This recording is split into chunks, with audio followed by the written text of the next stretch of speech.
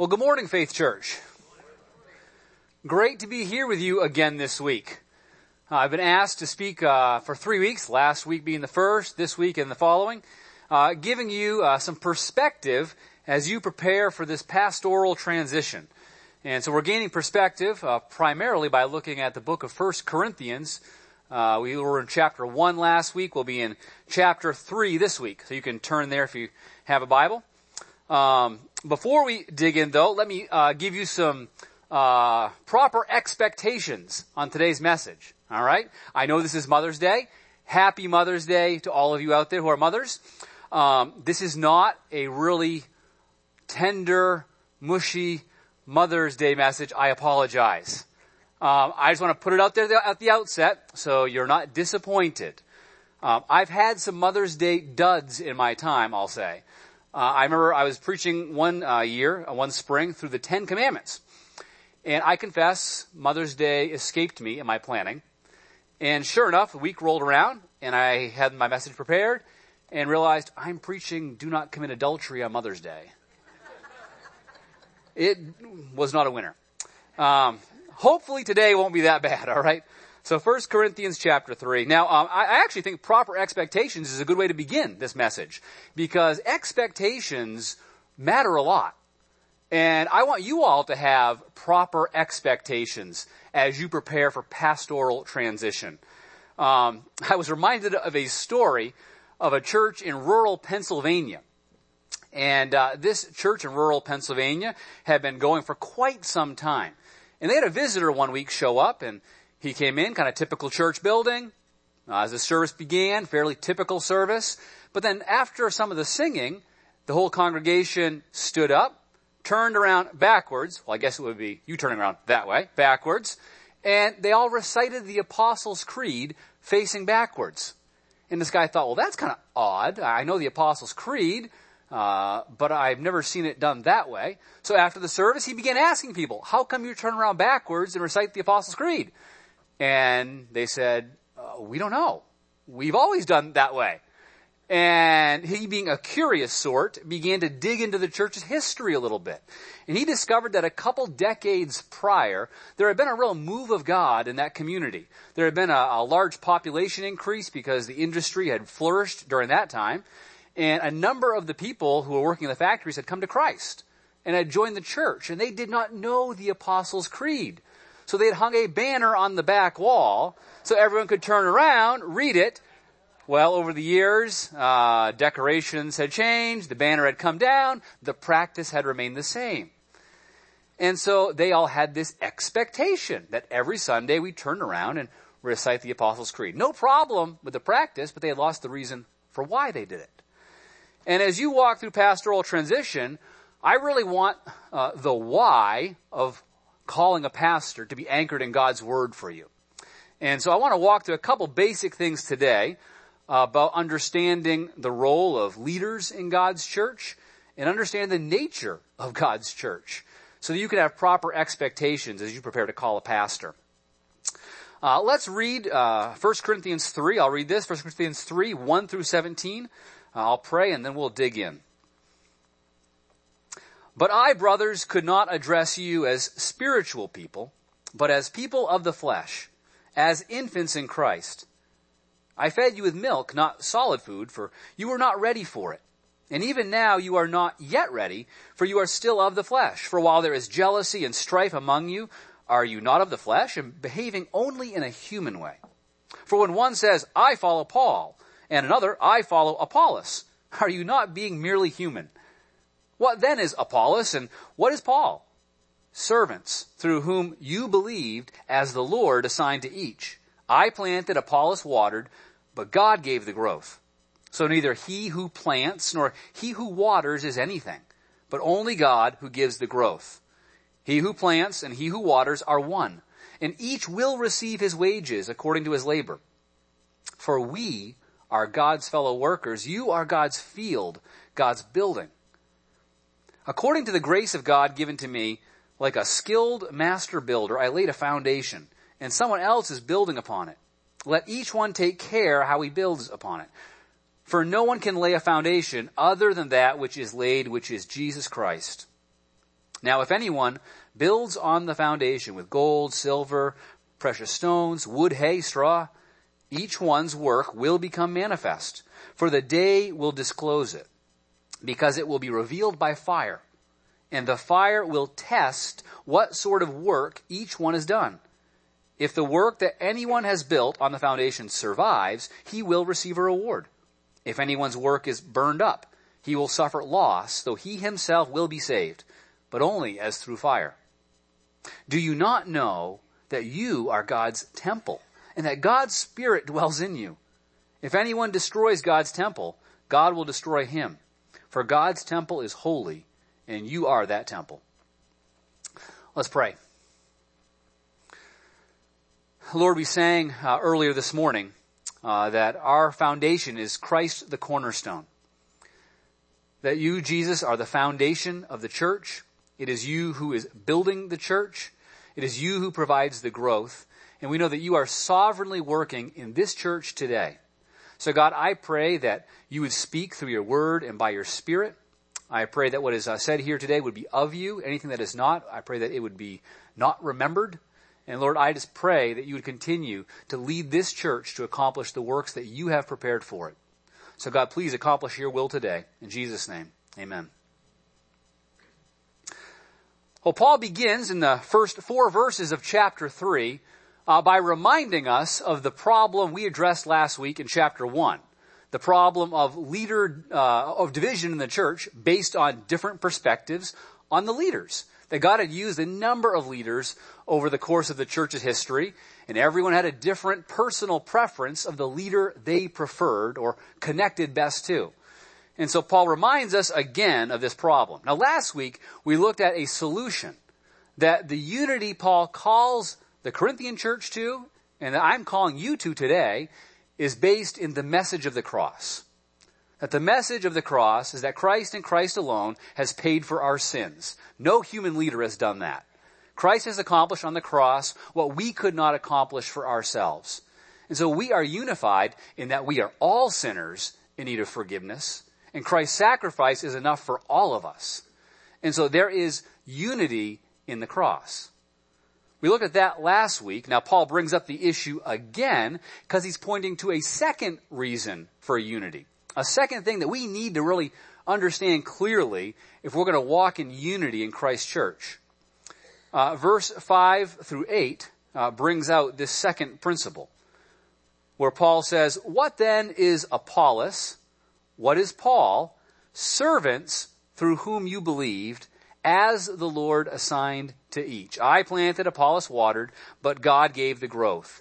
So neither he who plants nor he who waters is anything, but only God who gives the growth. He who plants and he who waters are one, and each will receive his wages according to his labor." Paul is beginning to set proper expectations for leaders in Christ's church. And before I dive right into these verses, let me give a little aside here. And that is, the New Testament concept of leadership is always in the context of community. That there is a community of leaders that God calls his church to function in.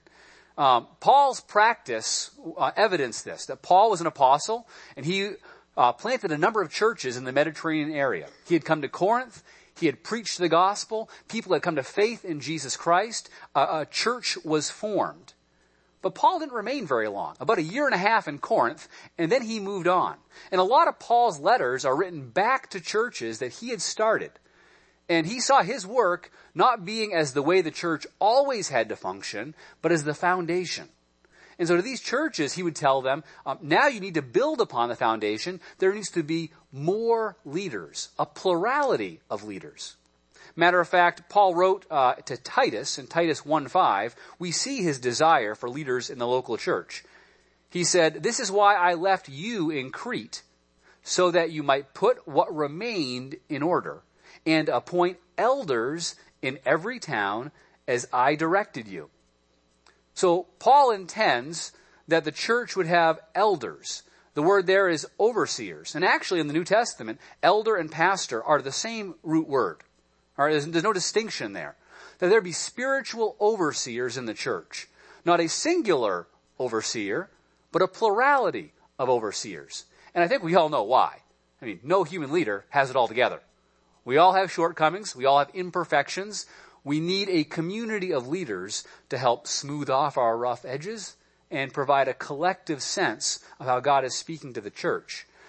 I'm thankful that this church has that happening here. Last week, Pastor Brent talked about the season we're in, and he urged the church to embrace the awkwardness. And I appreciated that statement. And I want to say that's probably not possible if it were not for the strong leadership of the leaders that are here. Your staff is doing a phenomenal job, and I really appreciate their humility and their service and their leadership. The shepherding team are prayerfully discerning how God is leading here. There's a lot of wisdom in how they have put together a discernment team to get a real sense of how God is leading in this church. There's a community of leaders already functioning in this church. So I know we're really thinking about pastor right now, because we are in the need of calling a pastor. But always keep in mind that the leadership in the local church is intended to be a plurality of leaders. And it's fine to have a singular leader that is the senior pastor, but always functioning within a community of leaders. My aside is done. Let's jump back into the text. So, the principle here that Paul unpacks is that leaders in God's church are servants used by God to accomplish His purposes. This is the expectation we should all have, that leaders in Christ's church are servants used by God to accomplish His purposes. And the reason Paul has to remind the Corinthians of this is that the culture of leadership in Corinth was not servant leadership. Corinth was a place that highly prized performance. I mentioned last week there was an 18,000-seat amphitheater in Corinth and a 3,000-seat concert hall. And all the latest performers would come through. The people loved to see the person up there on the stage. So leadership to them was about celebrity and performance, gathering a large crowd. And Paul is reminding them that leadership in Christ's kingdom is not so much about who's up front and who's on top, but leaders are to be like Christ, who himself picked up a towel and washed feet and then went to the cross. What is Apollos? What is Paul? Servants. This is the first kind of application here of this principle, that leaders in Christ's church are servants, that we shouldn't think too highly of pastors in Christ's church. Now, we're going to get to the other one in a minute here, all right? But this can be a tendency, is to have an unrealistic view of human leaders. That was the case in the Corinthian culture. I was thinking about this issue of expectations this past week. I was at my parents' house just last night celebrating Mother's Day with my mom, and I was reminded of a conversation I had around their dining room table a number of years ago. We were celebrating their 40th wedding anniversary. And I have two younger sisters. They're married. They have families. So we're all gathered around the table together. And my brother-in-law, Nick, says to my dad, Dan, any advice for us? 40 years of marriage? Any advice you have to share? Well, what's your secret? And my dad looks at us and says, low expectations. Now, my dad is a kind man, far kinder than I am. They have a great marriage, so we were all taken aback. I mean, Dad's not a one to joke like that. And then we looked over at my mom thinking, oh no, Dad's blowing it. And she's nodding in agreement. I'm like, what is going on here? So we probed a little deeper. And Dad was not trying to put my mom down. What he was trying to tell us is that my mom was not his savior. That he did not expect my mom to complete his every need. Instead, he was choosing to be a Christ-like husband who lives to serve her. I think many marriages blow up because one spouse expects the other to complete them. An expectation that only their Savior can fulfill. And I think the same kind of thing happens in the church when people expect the pastor to spiritually fulfill them. Many people go from church to church looking for a pastor to fulfill their spiritual need when only their Savior can meet that need. Pastors are servants, not saviors. We shouldn't think too highly of them. Pastors are sinners. Eugene Peterson, pastor and author, wrote this, that every congregation is a congregation of sinners. And as if that weren't bad enough, they all have sinners for pastors. Every pastor is a sinner. And every pastor also is incomplete in his gifting. No pastor has all the gifts.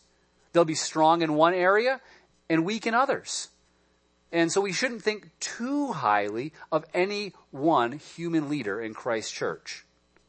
Now, the other side of the coin is that we should not think too little of pastors in Christ's church. And for some people, that is their tendency, not the other one. In this sense, we should not treat pastors merely as the church employees to perform the official vocational duties of a pastor, which I describe as hatch, match, and dispatch. Babies, midlife, and end of life. You see what Paul said here? He didn't end with the word servant in describing Apollos and in describing Paul. He said they're servants through whom you believed as the Lord assigned to each. Paul had to remind them that yes, these are simply servants. They cannot cause the growth in people's lives. That's God's job. But God used these human leaders to call them to faith in Jesus Christ. And then he said, and it's the Lord that they belong to, that assigned them their work. And so a pastor's calling is not from a congregation, it's from the Lord. The congregation discerns the Lord's calling on a pastor. And so Apollos and Paul, all the other leaders, the Lord had assigned their work to them. So we shouldn't think too lowly as if pastors are merely church employees. They're called by God for the task he has for them to accomplish. So we shouldn't think too high nor too low.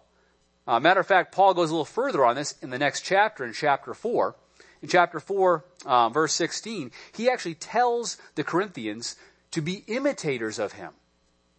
Now, that's a pretty gutsy statement. I would rather tell you all today, listen to my teaching, all right? And truth be told, I don't want you to imitate all of my life. I'm not perfect. But Paul was not just being brash here. This is what a Christian leader should be able to say. It is not just my words, it is my life you should follow. And so we shouldn't think too lowly of a pastor as if it's just he's just a mouthpiece. It should be the words and the life that we are to take into account and follow after. I like to say it this way. Let your next pastor be your pastor, not just the pastor of the church you attend. Do you see the difference there? If he's your pastor, there's a sense of, he knows my life, speaking into my life. Now, it shouldn't just be your pastor. You should have other people, small group leaders, elders. There's a plurality of leaders, remember. But I think the tendency in our Western culture is to simply allow our pastor to run the organization and to speak the message, and not allow the pastor to say, imitate me as I imitate Christ. Let me try to tease this out a little further. How many of you here are New England Patriot fans? All right. I know I'm breaking the cardinal rule of using a sports analogy on Mother's Day, but I have full permission to do this because my wife is a bigger Patriots fan than I am. And I'm a big Patriots fan. But she's so rabid that we evaluate who we can have over to watch with us because we're nervous how they're going to respond to her, all right? I like to blame it on the fact that she's from Maine, all right? She grew up in Lewiston. I'm a New Hampshire boy. So and any of her real hardiness, I say, that's Maine coming out, right, Wendy? She appreciates that. Anyway, the reason I bring up the Patriots is because being a New Englander, I really appreciate Coach Belichick. I like his crustiness. I like the fact he does not give a straight answer to the media.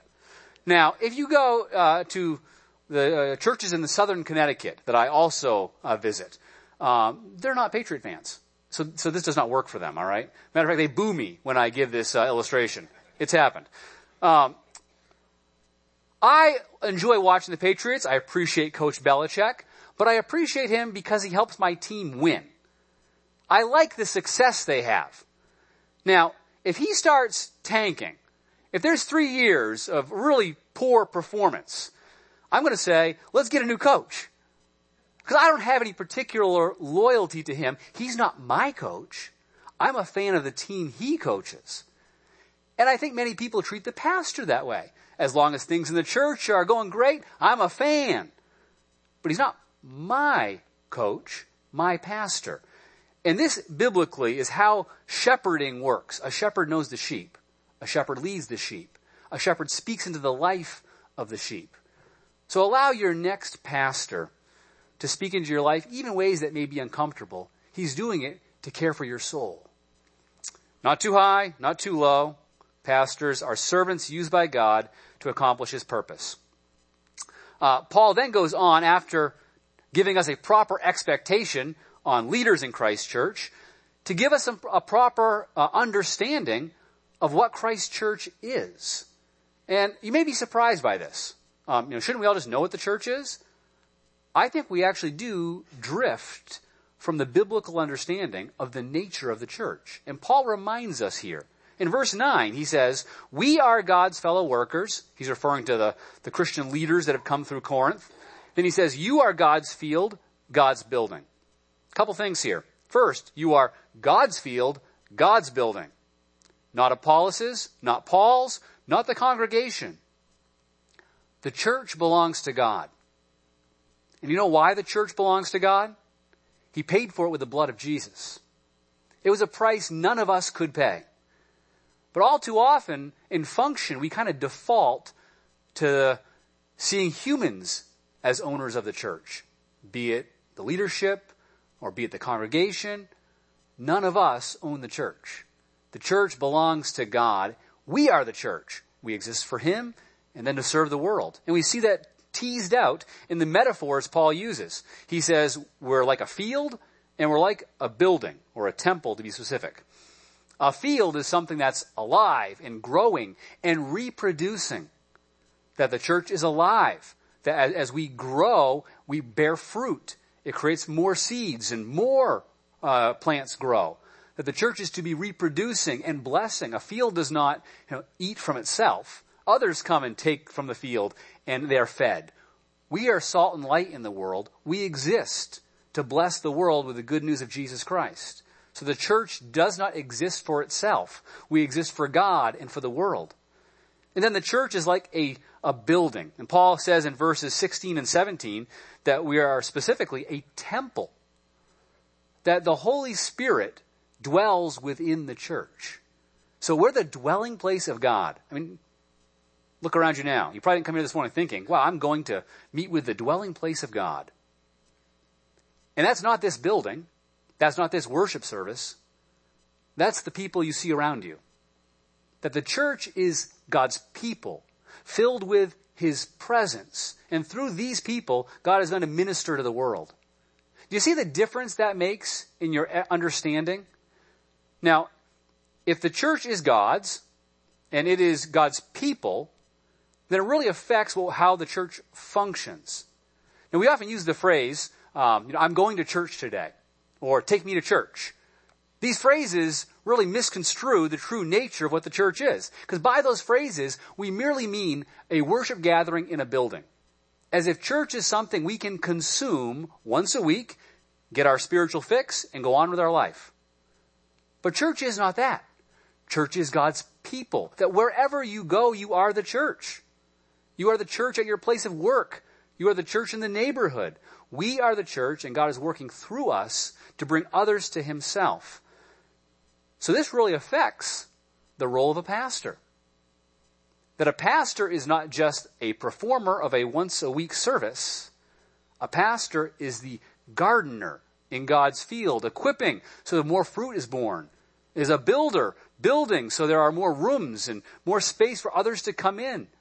And so the pastoral task is deeply affected by our understanding of what the church is. Now in verses 10 through 11, we begin to see a little further about why God uses different leaders in the building and the growing of his church. He says in verse 10, according to the grace of God given to me, like a skilled master builder, I laid a foundation, and someone else is building upon it. Let each one take care how he builds upon it. For no one can lay a foundation other than that which is laid, which is Jesus Christ. So Paul uses this building metaphor here, saying the church is being built, that he came in and he laid a foundation. Maybe those of you that are contractors really can understand. Paul did the initial spade work. The foundation was dug. The seed of the gospel was planted. That first community came together in Christ, believing the gospel, and then Paul moved on. Now, in the next season, they didn't need another hole dug, another foundation poured. They needed to build upon the foundation. And God brought in Apollos, a different kind of leader for a different season of ministry. God still does that today in the church. That churches go through seasons of ministry.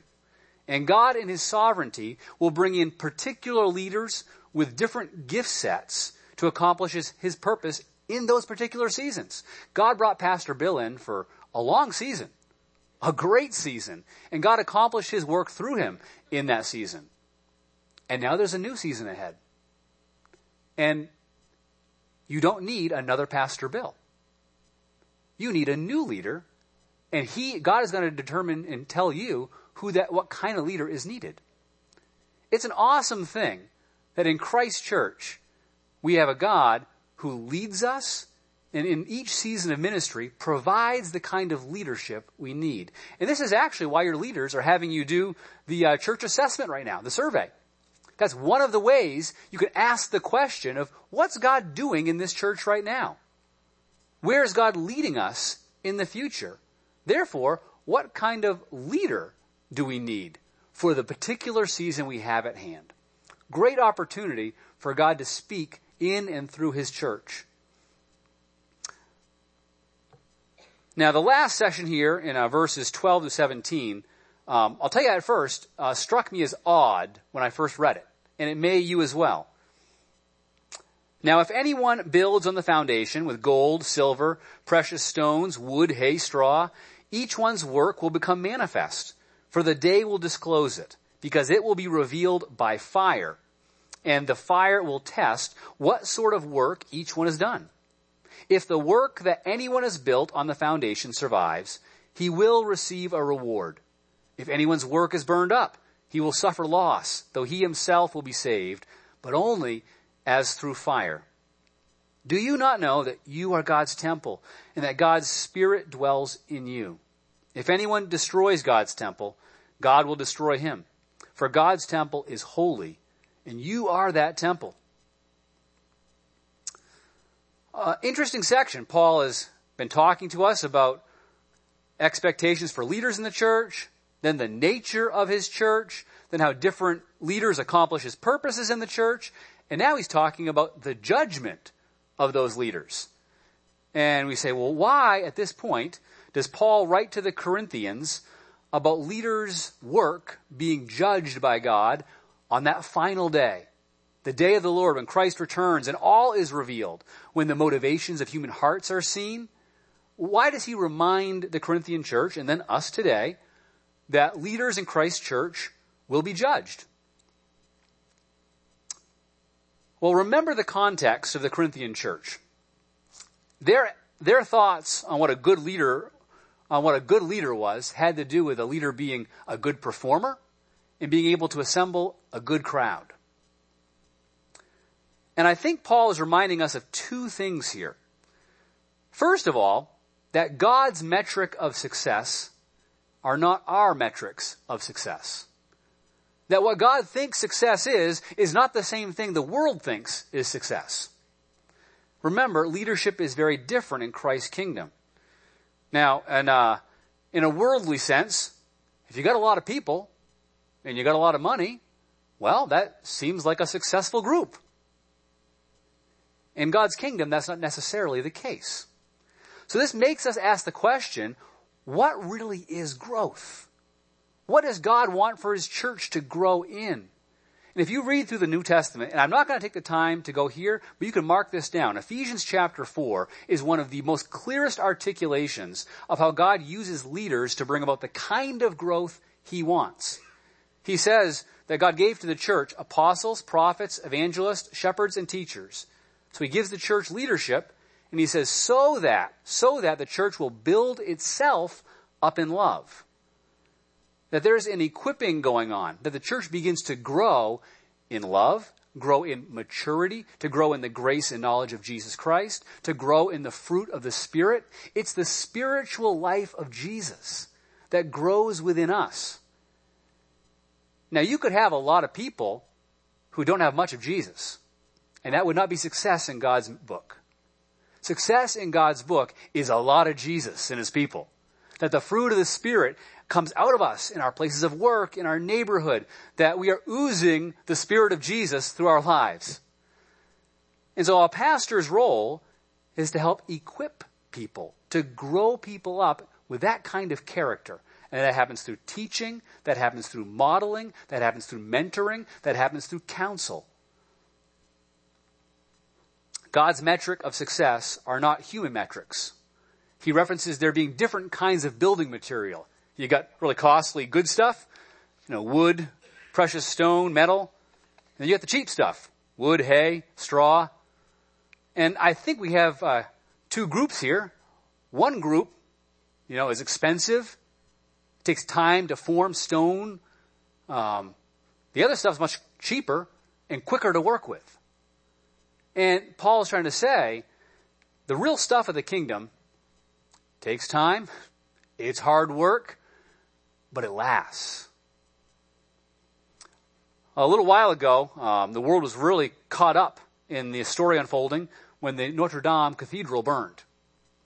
And when it did, I thought of this passage immediately. It said that the work will be revealed by fire, tested by fire. And when that church burned, it was striking because the shell really is still there.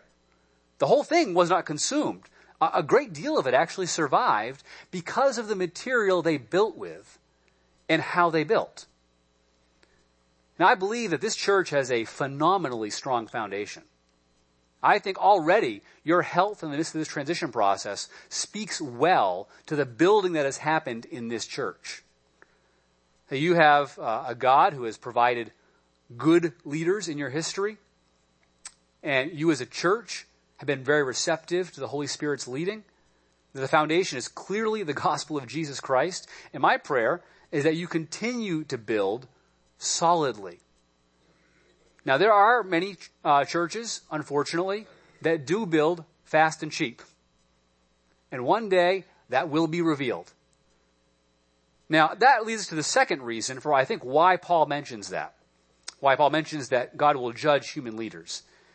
And that is because Paul is reminding the Corinthian church that God is the judge and the protector of the church, not us. God is the judge and protector. And I think we as humans tend to set ourselves up as judge and protector.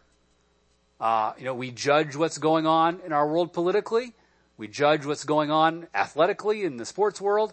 We judge what's going on within our church. We evaluate leaders, and it's not that we shouldn't have discernment. We should.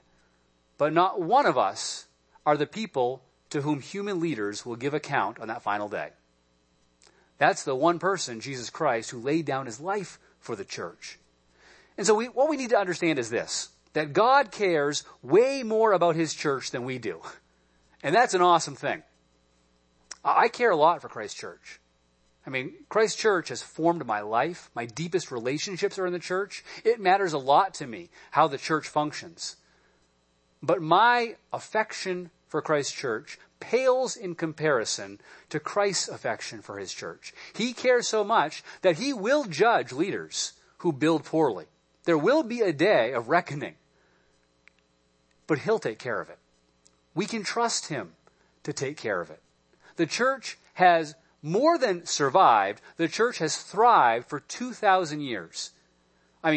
Wicked leaders outside the church have not been able to thwart God's kingdom advancing. and even poor leaders within the church have not been able to thwart the growth of Christ's church. Yes, local churches start and end, but the church universal continues to grow. There are more Christians today than there has ever been before in the earth. We can trust the judge and protector of the church to finish the work that he began. Now, I'm not saying that it does not matter who your next pastor is. Okay? I'm not saying that. But I am saying it matters less than you think. It matters a whole lot who your Savior is. And if your Savior is Jesus Christ, He promises to be with you to the end of the age and to guide you on paths that are best for your life individually and your lives together as a church. So Faith Church, remember this. You are God's temple. You are God's dwelling place together. You belong to Him because you were bought with the blood of Jesus. He cares for you more than you can ever comprehend. He now indwells you with His Holy Spirit. And the Spirit of the living God is here to give you wisdom, to give you guidance, to give you power for ministry. And God will provide a pastor for this next season of church ministry. But He Himself is the great shepherd of the sheep. So look to Him and trust in Him. Will you stand and join me as we close in prayer?